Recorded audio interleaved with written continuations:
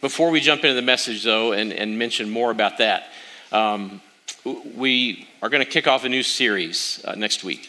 And we've gotten in the habit, when I say we, I mean me, of doing a football series in January. I'm not sure why. And you might think that this would be the year to skip it. But I think not. I think not. You might remember the first year we did was Wide Right. So if you were around, we did a series about failure. And last year was Playing Hurt. But this year we're calling it Upon Further Review. That's not a joke. That's not a joke. And that was named before the head coach was fired. So this will kick off next week. I'm pretty pumped about it. So I hope you'll engage, whether you're here or online or some distance. That'd be great. Well, it's the new year. It's the first day of the year. In fact, the year is so new. We're only 10 and a half hours into the year. Even you probably haven't messed it up yet. You have a few more hours left in the year. There's the last time this happened that we had a first Sunday on the first day of the year was 2017. So it's been a while. The next time it will happen will be 2034, which is, that leap year makes us skip Sunday. It's kind of weird, but today's pretty special. And I hope that as you consider your life and your family and where you've been and where you're headed, that today, the experience of communion, as you interact with some people milling about the room, as you came in, and this is when communion begins, when you step out of your car in the parking lot. It's the nature of the church community. It begins in earnest when you come in, you see some people that maybe you haven't seen in a while, and you ask them questions. How was your holiday? What was it like with your family? You say Happy New Year and exchange some smiles and some greetings. So today is called Brand New because the year is brand new. Like I said, only 10 hours old. There's, if you do the math, it's 8,760 hours left in the year. And so there's a lot of ground to cover before we get to celebrate another brand new year.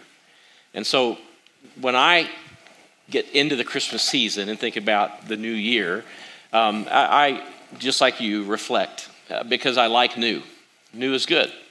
New feels fresh. New gives me a chance to start again. New allows me to consider what was and consider what might be. And in that little nexus of time, that little crossroads between old, looking back, and new, looking forward, it reminds me that I like new, and new is exciting, and new is often better. And maybe you opened some new things over the last few weeks. Maybe you had some gifts that replaced something that was old. And I know we have these sayings too, like they don't make them like they used to, and so on and so forth. When you get to be my age and older, you look at the way things break down and you think, there's nothing like the good old days. And we have this pine for history, but the truth is, new is not always, but it's usually better. The reason it's better is because we figured a few things out. And that new could be something you have in your hands, an item. It could be the way you approach a relationship. It could be what you decided to give up, or it could be what you decided to adopt. But new often puts us in a place where we are improving on what was and trying to be sure that we don't make the same mistakes again. Or trying to ensure that we don't mistake our way into the future. We've learned from those things, and now we can take a different approach. But of course, for new to be better, we have to remember what was. And they're deeply connected. You can remember how the other thing was, or how the other path was, or the other habit, the other heart, the other life, the other relationship. And this prepares you for new. In fact, brand new wouldn't matter if you and I didn't remember. Remembering is key to it. And when we remember, well, our memories are a little bit tricky. Maybe you found this out to be true over Christmas. If you spent time with family or friends over Christmas, you probably talked about holidays in the past, or maybe some family memories. We did the same. We had a whole crew in our house. Our 2 boys were in town, our daughter-in-law, our younger son's girlfriend. We had another family visiting, a niece and her family from Kentucky. Our house was full. It was jam-packed. And we shared memories about days gone by and previous holidays. And there was often this little tension when somebody described something that had happened, maybe last year or 10 years ago. And somebody else in the room would say something like, well, that's not really quite how I remember it. And this feeling of memory begins to crop into the discussion. In fact, you find out that 2 people can be in one room and remember something incredibly different. There was this moment when Donna was in nursing school, and she was trying to stay up on her studies and stay good with her skills. And one of the classes she was in was an IV class, and she came home and said, I need to practice my IV skills. And she was looking for volunteers among the other 3 people in the house, which included me and Carter, our youngest son, and Austin, our oldest son. And of course, me and Carter thought she was joking. That was preposterous. It was funny until she realized she was serious. And Austin volunteered because he's weird like that. His mother is weird like that. And so they got set up on the counter and got ready to practice. Well, Donna got the needle out, and I've told the story before, but this story got repeated at a Christmas dinner. It wasn't Christmas Day. It was at a dinner with the family, and we all shared our versions of the story, and they were vastly different. Donna stuck the needle into Austin's arm, and her first word was, oops. And then she said, I missed. And about that time, Austin passed out. Cold. And Carter and I both have, fairly queasy stomachs, and Donna and Austin share stories about work and nurse life, and where Carter and I leave the state. I mean, that's how far we go from these stories. Carter is there, Austin's passed out, Donna's got she pulls the needle back out of his arm, and I spring into action. I'm picking up Austin. I'm trying to decide, am I going to lay him on the ground? What is necessary? Am I going to revive him? Carter starts to cry. He thinks his brother is dead. I'm not too sure he's not, but I'm not ready to go there just yet. And so anyway, all of this, of course, you can imagine a very tense moment, but we remembered this moment, and everybody's memory was, as I said, vastly different. So as you remember the year, my guess is your memories of 2022 are from one single vantage point, from your vantage point. You remember what it felt like for you. Your feelings are intense. You remember what you saw. You have 2 sets of eyes, different than how somebody else saw. And as you remember the year, you probably remember some highlights and some failures. You remember some good days and some awful days. But I bet there are dozens of days that just included you engaging with other people near you with thoughtfulness and love and generosity and kindness and maybe a little bit of impatience and a few other things sprinkled in that you don't remember anything about at all.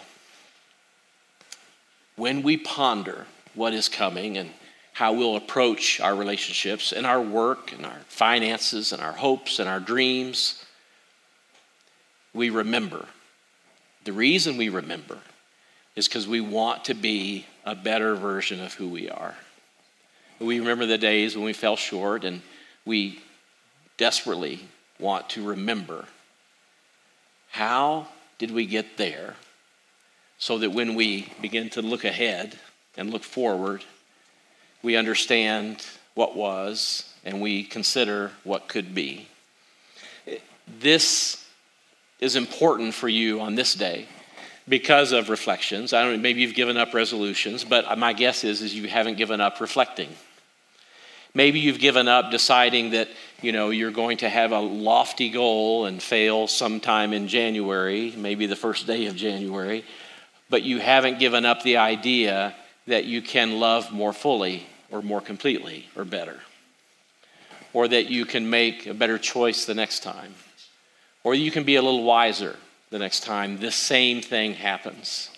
And those two ideas, remembering and looking forward, they are inextricably connected because you are able to have an imagination of what could be, and you're also stuck with the memory of what was. Now, today, as we celebrate communion, these two ideas, remembering and looking forward, are deeply connected to communion. In fact, we cannot have these elements or engage in communion without also doing both of those things. It's not just the first of the year, it's every time we do this meal. And when we engage in this sacrament of communion, we look back and we remember and we look forward and we imagine. And we do this because God has endowed us with the gifts of memory and the gifts of imagination. And he did so because he made you in his image. In fact, scriptures say we've been made just a little lower than the angels. And so, with this in mind, I stumbled upon a chapter in Scripture that has got my imagination and captured my attention over the last several months. You can read the whole chapter if you want. It's an interesting chapter, and it's got all kinds of nuances to it that we could spend a lot of time on. It's 1 Corinthians chapter 10, but this little letter that Paul writes to a church that's a mess and really in trouble and really not doing well. He writes a couple letters in the New Testament, 1 Corinthians, 2 Corinthians. Nestled in the middle of this chapter are a few verses about communion. And it's not the typical passage that you might read when you're thinking about communion, but he is talking about their history and their future, and he connects it to the sacrament of this meal. And so we remember and we look forward. Where have you been? And where are you headed? What's behind you? You remember it. And what's ahead of you? Because you stand at a moment of time today that allows you to consider both. And so as we consider what it means to remember and look forward, this is what we do. While our family was in town at dinner, we asked a few questions around the dinner table just so our conversation wouldn't meander to meaningless places. One of the first dinners we had together, we asked everyone at the table to remember a highlight of the last year, and it was powerful to hear them remember and consider. And then our last dinner that we had together later in the week, our house cleared out on this past Friday. The last dinner we had together, we asked a different question. What is something this year that you want to look forward to, that you have a goal, you have something you want to accomplish, you have something you'd like to try?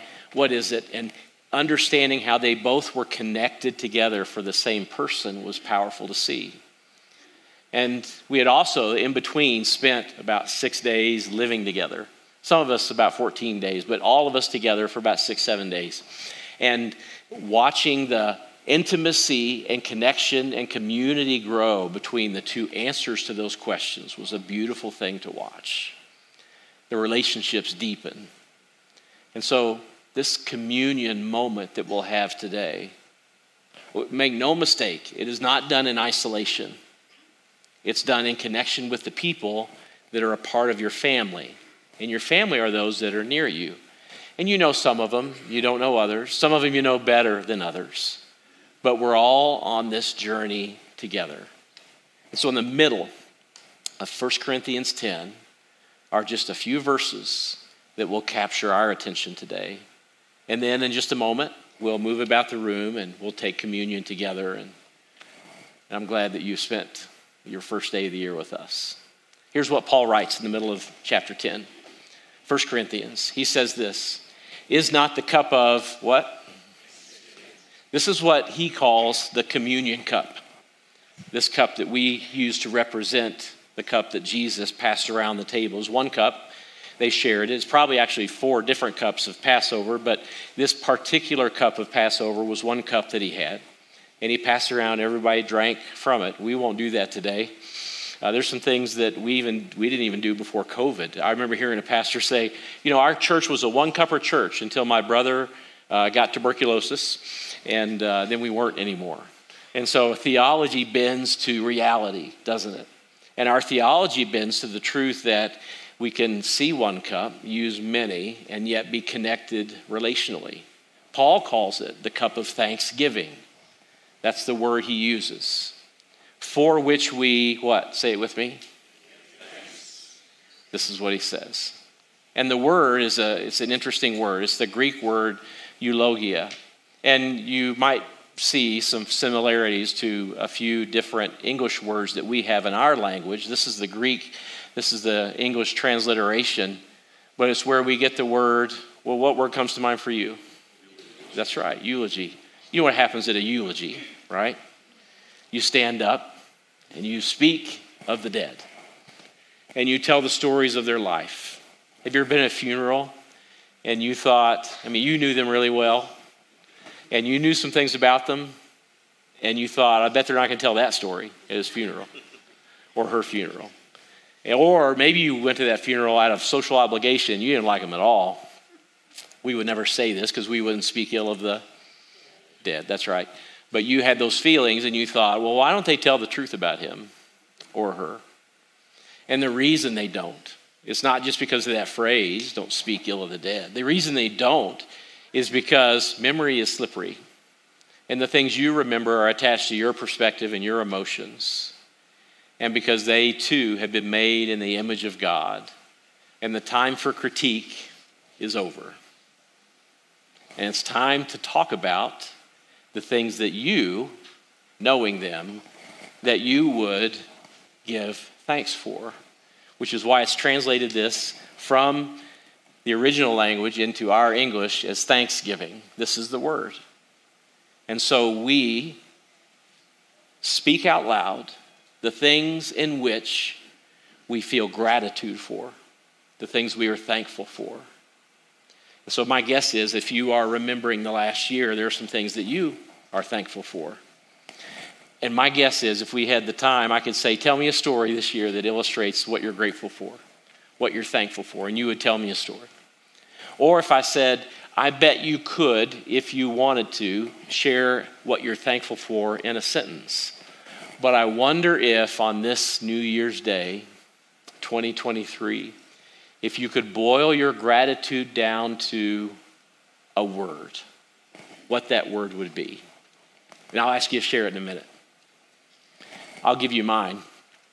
As we gathered with our family this holiday season, like I said, our house was full and it was chaotic and it was busy and we had so much to do and lots of meals to prepare. It felt like we were doing one of two things: emptying the dishwasher, loading the dishwasher, or cooking. Because there's 11 people that need to eat and they're all eating different things. And you would have thought that at some point, we would have just lost it on each other or something, patience running thin. But for some reason that didn't happen and we were incredibly grateful. They all left on Friday. And as they left, you would have thought that maybe it would have been just a little too quiet, but it really wasn't either. Too chaotic while they were there, or too quiet when they left. Donna and I were left with just this deep sense of gratitude for, well, the word for me at the moment would be family, our family, and what God has done and how he's at work. And we're all a mess, pretty big mess, but we're grateful for them. That would be the word that we would use to describe this Thanksgiving and giving thanks for us over the last year. What would be the word that you would use to describe it? How God has been active and alive in your life, and you've seen him function. You could say a word out loud. I'll repeat it because the online people won't be able to hear it. I bet they'll want to know. If you're online in the chat room, you could even type it out. Do you have a word you'd like to share? Peace. Grateful. Relationships. Vision. Yeah. Mercy. Fun. It's good. Fulfilling. It's good. Forgiveness. Yeah. Caitlin.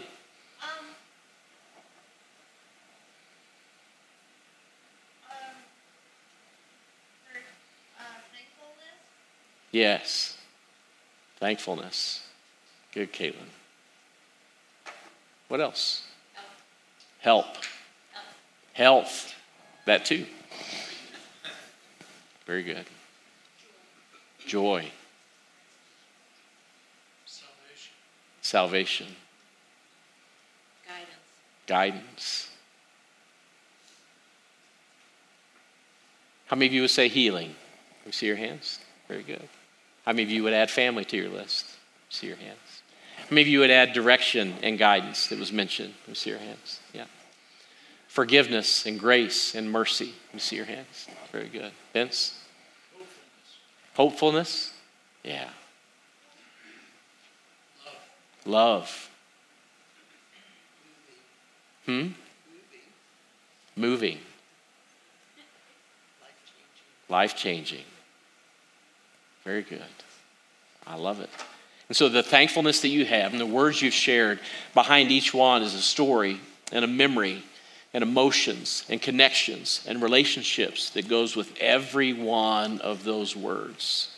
And it requires this remembering that enables you to look back to a date, a season, an event, an occasion, a relationship, a change, a transition, where God was present and active, and he walked with you through something, and you had your eyes on him, and your attention was not inward, selfishly focused. And in that moment, that day, or maybe for some of us, a whole chunk of the year, we were able to see the hand of God guiding us, leading us. That doesn't mean it was easy, right? It doesn't mean that you didn't struggle. It doesn't mean that you weren't depressed or anxious or fearful. What it meant is you knew that God was with you. And you look back now with your memory, remembering that God was present and that he was with you.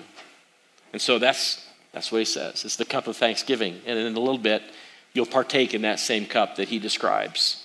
And he also says, cup of thanksgiving for which we give thanks, it is a participation in the blood of Christ. It's an interesting word. It's a little clinical, and it's really not the best English translation probably, but who am I to question the scholars that translated Scripture? But thankfully we can look back in the original language and see that the word that is inserted here, when Paul wrote it out, either his hand or someone else helping him along, was this word, koinonia. And maybe you're familiar with the word, but it is a word that in some translations of Scripture isn't translated as something as clinical or as dry as participation. You know, you got a participation trophy. What does that mean? You showed up. It's the least you can do. That's not the heart behind the word. Some translations translate it literally communion, what we're doing today. That there is an intimacy that is described here. There is a connection and a relationship that is far beyond acquaintance. It is deep and personal and interconnected. It describes and applies to the people that you are journeying with. So when you share stories about God's goodness and how he has met you in places where you weren't sure what was up and now he's leading, or you were questioning and doubts turned into maybe just a sign of faith of ultimately surrendering to God. When you hear those stories from each other and you're connected to the people in your family or small group or people that you know well, then you are connecting with, communioning with, you're giving thanks with those who are also connected to the blood of Christ. And so somebody else says the word hope, and I think about the things I hoped in this year. Somebody else describes the trials that they experienced, and I remember those things that I experienced as well. It means that we are connected. And we're connected beyond what you can touch and see and feel. That my story is the same as your story. And that means that we're walking together. Then he goes on to say this. And is not the bread that we break a participation, same word, communion, koinonia, a connection with the body of Christ? And then he says this, because there is one loaf, even though who we are many, we are one body. And we all share one loaf. This is the beauty of the communion meal. Now, what's interesting about this chapter, if you go back and read it and dig into the whole chapter, you'll see that it's just this little section that's about communion. The first part of the chapter is about Israel's wanderings in the desert and the idolatry In fact, it's powerful what Paul says, that a lot of them found ways to go astray. I'm guessing that describes your 2022. In fact, I can come up with creative ways to get my own way or go my own way that take me away from God and away from what he wants for me. And so the children of Israel experienced the very same thing. And in that context, Paul is describing the lessons of their wanderings are there as examples for us. Now, I don't know that we would call it idolatry. When we think about idolatry, if you're a Bible student, you think about, I don't know, some golden object that we've set up and decided to worship. I've never done that. But what Paul is describing is these little ways that things, people, agendas, wants, desires creep in to our life and just nudge God a little bit out of the way. Idolatry sounds like one of the most grievous sins that you could commit, but the truth is, every sin that we engage in is some form of idolatry. And so when we take communion, we reflect and we remember the moment where we decided our way mattered more than your way, where I was going to set aside love for urgency. And then we say, God, have your way with me. And we choose to love instead of want what we want. When we remember, we also look forward. And so the verse that has been on the screen as Josh led us in worship today is this one. Jesus says, as he's instituting these sacraments, he says this, I tell you, I will not drink from this fruit of the vine from now on until that day when I drink it new with you in my Father's kingdom. Some translations say, until the kingdom comes. Now, when you read that in those translations, you might be confused and think, didn't Jesus announce the coming of the kingdom? And he did, of course he did. But there is a moment between remembering and looking forward. We live in this arrow. We live in this place where we know that things aren't as they were, but they aren't as they will be either. The kingdom has come, for sure. We can taste the goodness of God, experience his grace and mercy. We have hope. We have forgiveness. We live in his grace. But we look forward to a time when the kingdom has come fully. And so in this arrow, then, we remember and look forward, and we reflect. So in just a moment, you'll be near some people that shared a word, either audibly or in their own heart, about their own stories this year. And you're being invited into a moment of communion. And that moment of communion, that moment of koinonia, is one in which you identify your story with everyone else's story in this room.